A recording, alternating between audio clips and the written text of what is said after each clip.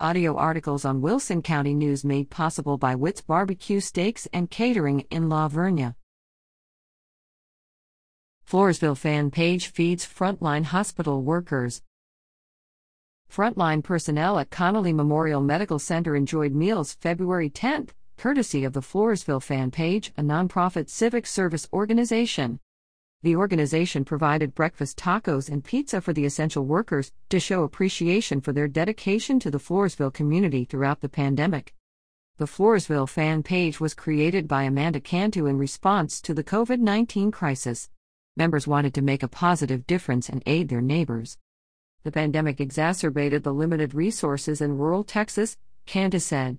Initially, we set out to assist the high risk of our community.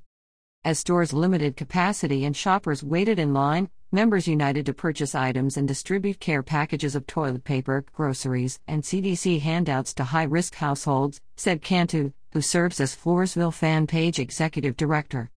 We were uplifted by this sincere gesture of gratitude for the work done at CMMC from the Floresville fan page, said the hospital's chaplain, Bertie Shocker.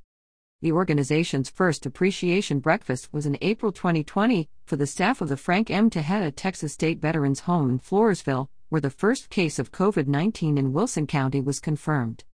Members also provided appreciation meals for the staff at Floresville Residence and Rehabilitation Center and Prairie Meadows Rehabilitation and Healthcare Center.